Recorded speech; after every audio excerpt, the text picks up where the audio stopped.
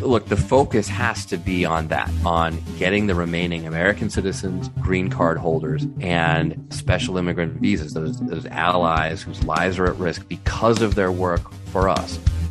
It is the week of September 13th, and welcome to episode 97 of Fault Lines, the National Security Institute's podcast that explores the disagreements between the political left and right on issues of national security and foreign policy. I'm Lester Munson, Senior Fellow at the National Security Institute. Today we'll be doing a deep dive with Congressman Seth Moulton, representative for Massachusetts' 6th Congressional District and a Marine Corps veteran of the Iraq War. Congressman Moulton, thanks for joining us. Thanks so much for having me. It's good to be here. So months before the Taliban took over Afghanistan, you introduced a detailed evacuation plan with other folks in Congress to demonstrate how we could pull out the people we cared about from that country before the U.S. military withdrawal. Can you compare and contrast your plan with what actually happened on the ground? Well, look, I don't really care whether the administration followed my particular detailed plan. We laid it out so that they would have a playbook when they claimed that they didn't have a plan at all and they were working on one. The key thing is we just needed to start earlier. It's that simple. If we had started months ago, we would not have ever had this chaotic scene at the Kabul airport. Or if we had, it would have been only at the very last minute. We could have gotten the vast majority of people out through an orderly process, ensuring that we got all the right people.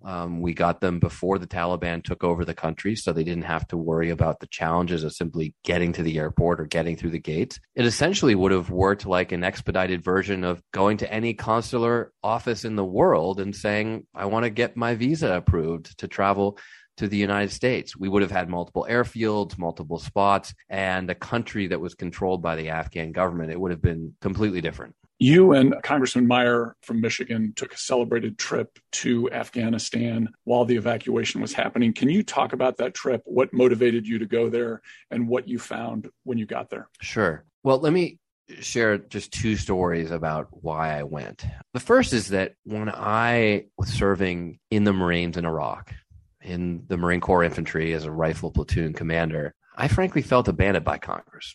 I felt that the people making life or death decisions in Washington that affected our lives on the ground had no idea what was actually happening on the ground. And it's very clear that it's Congress's constitutional responsibility, but more important, it's just these leaders' moral responsibility to make these decisions right, to do right by the young Americans that they asked to fight and die for our country. And so as I saw that happening again before my very eyes in Afghanistan, realizing that here I was sitting in Congress on the House Armed Services Committee, having repeatedly requested a CODEL to Afghanistan, an official trip, multiple times over months to go and provide exactly this kind of oversight so we could make the right decisions in Washington about the withdrawal. And having been denied that going there on our own was, and literally paying for it ourselves, was the only way that it was going to happen. The other experience that immediately preceded the trip was I was up, as many veterans have been, all night, working through the night while it was daytime in Afghanistan to try to get some of our friends and allies to safety. I mean, literally walking them by phone, text message, WhatsApp, signal message,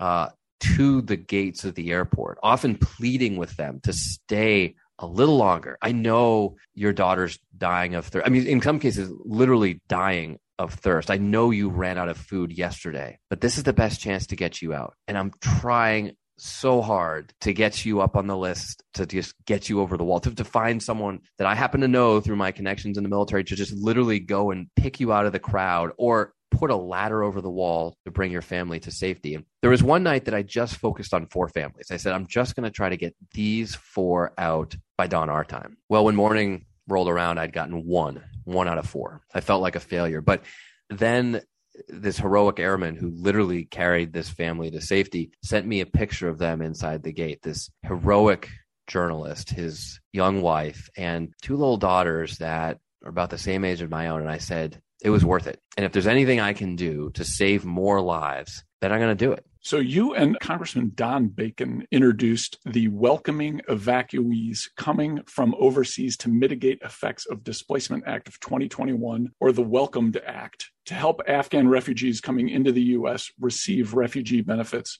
Could you tell us more about this proposal and how it will help those folks? Sure. So this bill makes sure that Afghans who are coming in under a term called humanitarian parole have access to basic resources like food and housing that, of course, they need once they get here. Now, to make it clear, this is corrective language. These Afghans would have had access to these resources if they'd come through the slower, more traditional paths like getting a special immigrant visa or a P1 or a P2. These are sort of technical State Department terms. But because we had to get them out so quickly, we used this mechanism called humanitarian parole, which moves fast but doesn't give them the resources that they need once they get here. So this is a no-brainer. It's so urgent because these Afghans are coming into the country right now, and we need to fix this. No one wants them on the streets. That's what would happen if we don't make this technical correction to the law. So a lot of Americans, including, from what I understand, yourself and your staff, a lot of your colleagues on the Hill, a lot of folks in Washington, around the United States, are working to get family, friends, and colleagues out of Afghanistan. What's the best way for average Americans to play a helpful role? What kind of advice would you give them? Well, of course, the sad reality is that we've left a lot of our allies behind. So I think the veterans community is very firmly still focused on the folks who are in Afghanistan. I know that's where my focus is. And that means that everybody else can really focus on resettling the Afghans who have made it out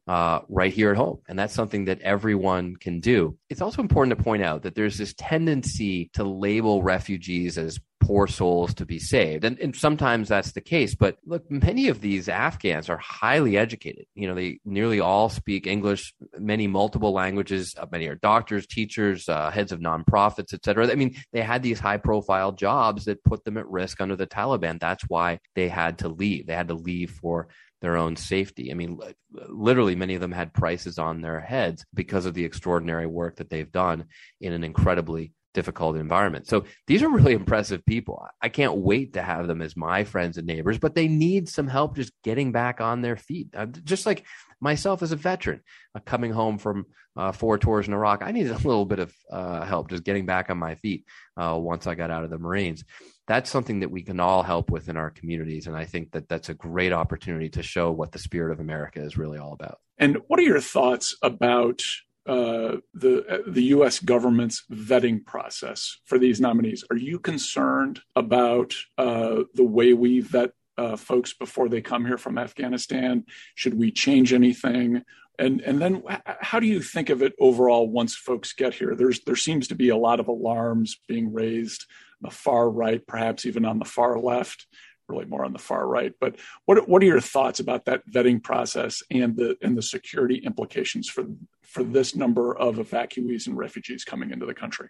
Look, it's absolutely essential that we get this vetting process correct. And, you know, this is one of the other things that Peter and I looked at on our trip. Again, a place where there's been no congressional oversight. Not only has there been no congressional oversight of what's going on the ground in Kabul, but there hasn't been any oversight in perfectly safe places like Qatar, where all these refugees are going. We were the first members of Congress to go and just watch this process, which includes a very strict vetting process being run by Customs and Border Patrol and other federal agents. But what we saw in Qatar was a system that was pretty overwhelmed. Now, I think they're being very careful, and as a result of being overwhelmed, they're just moving very slowly to process these refugees, which has its own host of problems. But there's no question that we've got to be careful with this process. From what I saw, I think we're doing a pretty good job with the vetting, but there's always room for improvement. And in any situation where you have resources that are strained, in this case, these extraordinary young airmen who went over to the airbase in Qatar for a year to refuel aircraft and repair aircraft, and suddenly are running one of the biggest refugee operations in the world. We clearly weren't prepared for this. This is another thing that would have been very different if we had started earlier. But we are where we are. We've got to get the vetting process correct. You know, so far it seems to be going okay, but we'll have to keep checking on it. What are your thoughts about the efforts by groups? One of them called themselves the Pineapple Express, these kind of now non-official U.S. government actors taking direct action in Afghanistan to get Americans and our Afghan allies out of the country. Do you think those are positive efforts, or is that something we should be concerned about? No, they're absolutely positive efforts with the best of intentions. But the fact that we had to resort to that just shows how problematic this whole situation is. And it's a place where the State Department now really has to come in. DOD DoD as well, but especially State Department, to come in and work with these groups hand in hand. I'm in touch with many of them. I was on the phone with one of the chairman of one of the boards of these organizations just yesterday, and it was very clear that while the State Department has said they want to cooperate, they're not actually doing much of substance to make that cooperation, to operationalize that cooperation on the ground. For many Afghans left behind, this is their only chance. The U.S. government officially is gone. The state has been very slow to develop the policies that they say they will to get people out who we have left behind. And so they're turning to these organizations run by veterans who are so invested in this personally to get things done. This is a place where the government needs to come in and cooperate and recognize that that only by working together can we ultimately save more of the people that we left behind. Let's turn to Afghanistan, kind of under the Taliban now. What are your concerns about the possibility that ISIS or Al-Qaeda, some of these other global terrorist networks, are going to use Afghanistan as a launching pad for attacks on the United States or our allies? It's a very real concern. I mean, look, that's exactly why we went there in the first place, because the Taliban, basically a terrorist group themselves, were harboring terrorists who attacked us on 9/11. And so the only hope we have that won't happen again is because the Taliban have somehow reformed themselves. I think that's a fool's errand to believe that. We certainly shouldn't trust it. And then the second is the idea that we're going to be able to, stop these terrorist camps or training with over the horizon capabilities. But let's be mindful of the fact that not the Taliban, but another terrorist organization, ISIS, with international ambitions, they're the ones who set off the bomb that killed 13 young Americans at the base in Kabul when we were in country, when we had a lot of resources there. So the idea that now we're going to be able to prevent an attack like that on our homeland while we have nobody in country, no one at Kabul airport, no intelligence resources on the ground, I think is going to be difficult. It's maybe not impossible, but it's definitely going to be difficult. The administration has said we're moving to a diplomatic mission in Afghanistan, that we're going to start using not boots on the ground, but maybe wingtips on the ground to talk with the Taliban, to negotiate with them, to try to bring them into the international community. What's your recommendation on how we treat them in a diplomatic sense? What should we be doing with the State Department? What should we be doing with the World Bank, IMF? How far can we go in trying to work out kind of an arrangement with the new government there? Well, before I get into it, let me just first lay out there that this is an almost absurd situation we find ourselves in, where we went to take out the Taliban 20 years ago, and now we're beholden to them to get our remaining allies out and develop some sort of diplomatic relationship to do so. Look, the focus has to be on that, on getting the remaining American citizens, green card holders, and special immigrant visas, those allies whose lives are at risk because of their work for us. It has to be our focus to get them out. And if that requires biting our tongue and sitting down in a diplomatic session with the Taliban, then that's what we need to do. That's the least we can do for the people that we left behind. So Congress is beginning its official oversight activities of the withdrawal from Afghanistan. I think there's a hearing today in the House. There's going to be a hearing tomorrow in the Senate involving the Secretary of State. If you were sitting there on the panel asking questions of the administration, what would be your first couple questions for those who made a lot of the decisions that led to where we are now? My first question won't surprise you at all. It's, what are we doing to get out the people we left behind? That has to be our focus right now. And we cannot take our focus off of that until every one of them is here safe.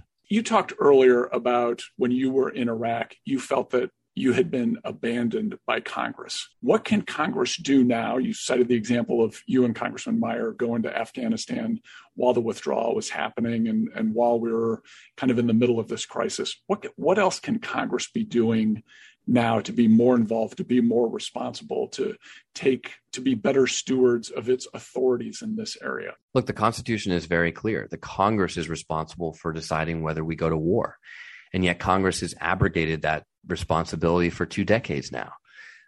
We're still operating under the legal authority to go to war in Afghanistan, to send troops all over the world. We have troops in Africa and the Far East based on that legal authority to fight terrorism. Because why? Because Congress doesn't have the courage to just have a debate and a vote before the American people and make some tough decisions. That's what we sign up for. I took the same oath to protect and defend the Constitution of the United States of America as a United States congressman that I took as a U.S. Marine officer. Marines have a lot of courage. They run towards the sound of gunfire. They get in the fight. We did exactly what Congress asked us to do after 9/11. But Congress has not shown that courage. My colleagues and I in Congress have not had that honest debate, that tough vote on whether we should be at war in different parts of the world fighting terrorism. Not just in Afghanistan and Iraq, but many other places where we have troops deployed today. Congress has got to get back in the business of doing its job and following the Constitution. So it's not just oversight, although that's important. How can you make good decisions about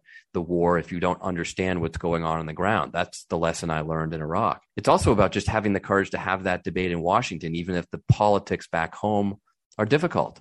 Some people will say that because Congress was willing to provide the funding for military activities in places like Afghanistan and Iraq, it effectively approved the ongoing operations there. What do you say to that argument? I think there's a lot of truth to that. And so we're going to conduct our oversight hearings to understand how these decisions were made by the administration and by past administrations. I mean, let's not forget, it was the Trump administration that started to negotiate with the Taliban in the first place, and frankly, got a terrible deal from them that then they gave to President Biden. We're going to conduct our congressional oversight on that, but we've got to look ourselves in the mirror too. Ultimately, the responsibility of when we go to war rests not with the administration, whether it's this administration or all the way back to the Bush administration. It rests with us in Congress, or at least it should. So we've got to make sure we look at that too and really think about how we're using or not using the congressional powers that were given by the Constitution. I know you've been working across the aisle in a bipartisan way with folks like Congressman Meyer, Congressman Gallagher, also a Marine who served in Iraq, on exactly these issues. What do you think the prospects are for your kind of younger leadership and more aggressive approach to congressional authorities? Is that resonating with, let's face it, the older members of Congress who are in real leadership positions? No, it's not, candidly, but it's resonating with the American people. And that's why we keep at it. We've tried the go along, get along approach for years, or at least other people have tried that. I think you see a renewed sense of urgency from veterans coming to Congress who frankly have seen worse things in their life, have gone through tougher challenges than the political challenges we face day to day in Washington, and ultimately want to do the right thing by the people we represent back home, want to do the right thing by our troops, want to do the right thing by that Constitution we swore an oath to protect and defend. Congressman, before we go, is there anything else you would like to mention or discuss for the benefit of our listeners? I want everyone to understand what truly deeply heroic work these Marines, soldiers, airmen, sailors, and many other Americans, including consular officials with the State Department, were doing on the ground in Afghanistan. We put them in a terrible position, trying to save thousands of lives in one of the most difficult, chaotic scenes I've ever seen in my life. But when I went to Abbey Gate, where a few days later that bombing occurred, it was the most extraordinary thing I've ever seen. A literal sea of humanity, people so desperate to leave because they faced death sentences back home, and are so young, brave Americans wading through that sea of humanity to pluck out our allies, to literally take men and women by their hands, to put little girls and boys on their shoulders and carry them to freedom every single time they went out there, because they couldn't just be behind the gate. See, I expected to see Marines on one side of the gate and Afghans on the other. No, they had to go out, feet from the Taliban with their horsewhips, to find these Afghans, to find our friends and allies who'd risked their lives for us. And every single time they did that, they knew they were risking their lives. And perhaps the most extraordinary testament to their courage is that right after 13 brave young Americans were killed, there were more Marines said, send me out there. I want to save more people. They lined up to do the mission again. Through all the back and forth in Washington and the political bickering that will inevitably take place over Afghanistan, we cannot forget the true heroism of our young American servicemen and women. Congressman, thanks a lot for for being with us today. Thank you. That's a wrap. As always, Fault Lines is produced by the National Security Institute. Find out more about the Institute and upcoming events at nationalsecurity.gmu.edu. If you have any topics you'd like us to cover in the future, send us an email at nsi@gmu.edu or tweet us at MasonNatSec. If you like what we're doing here, please be sure to rate, review, and subscribe so that more people can find our show. We'd like to thank Claude Jennings for editing, Connie Ewan for research assistance, and Maeve Cronin for production assistance. Join us next week for another provocative conversation and further analysis of national security's fault lines.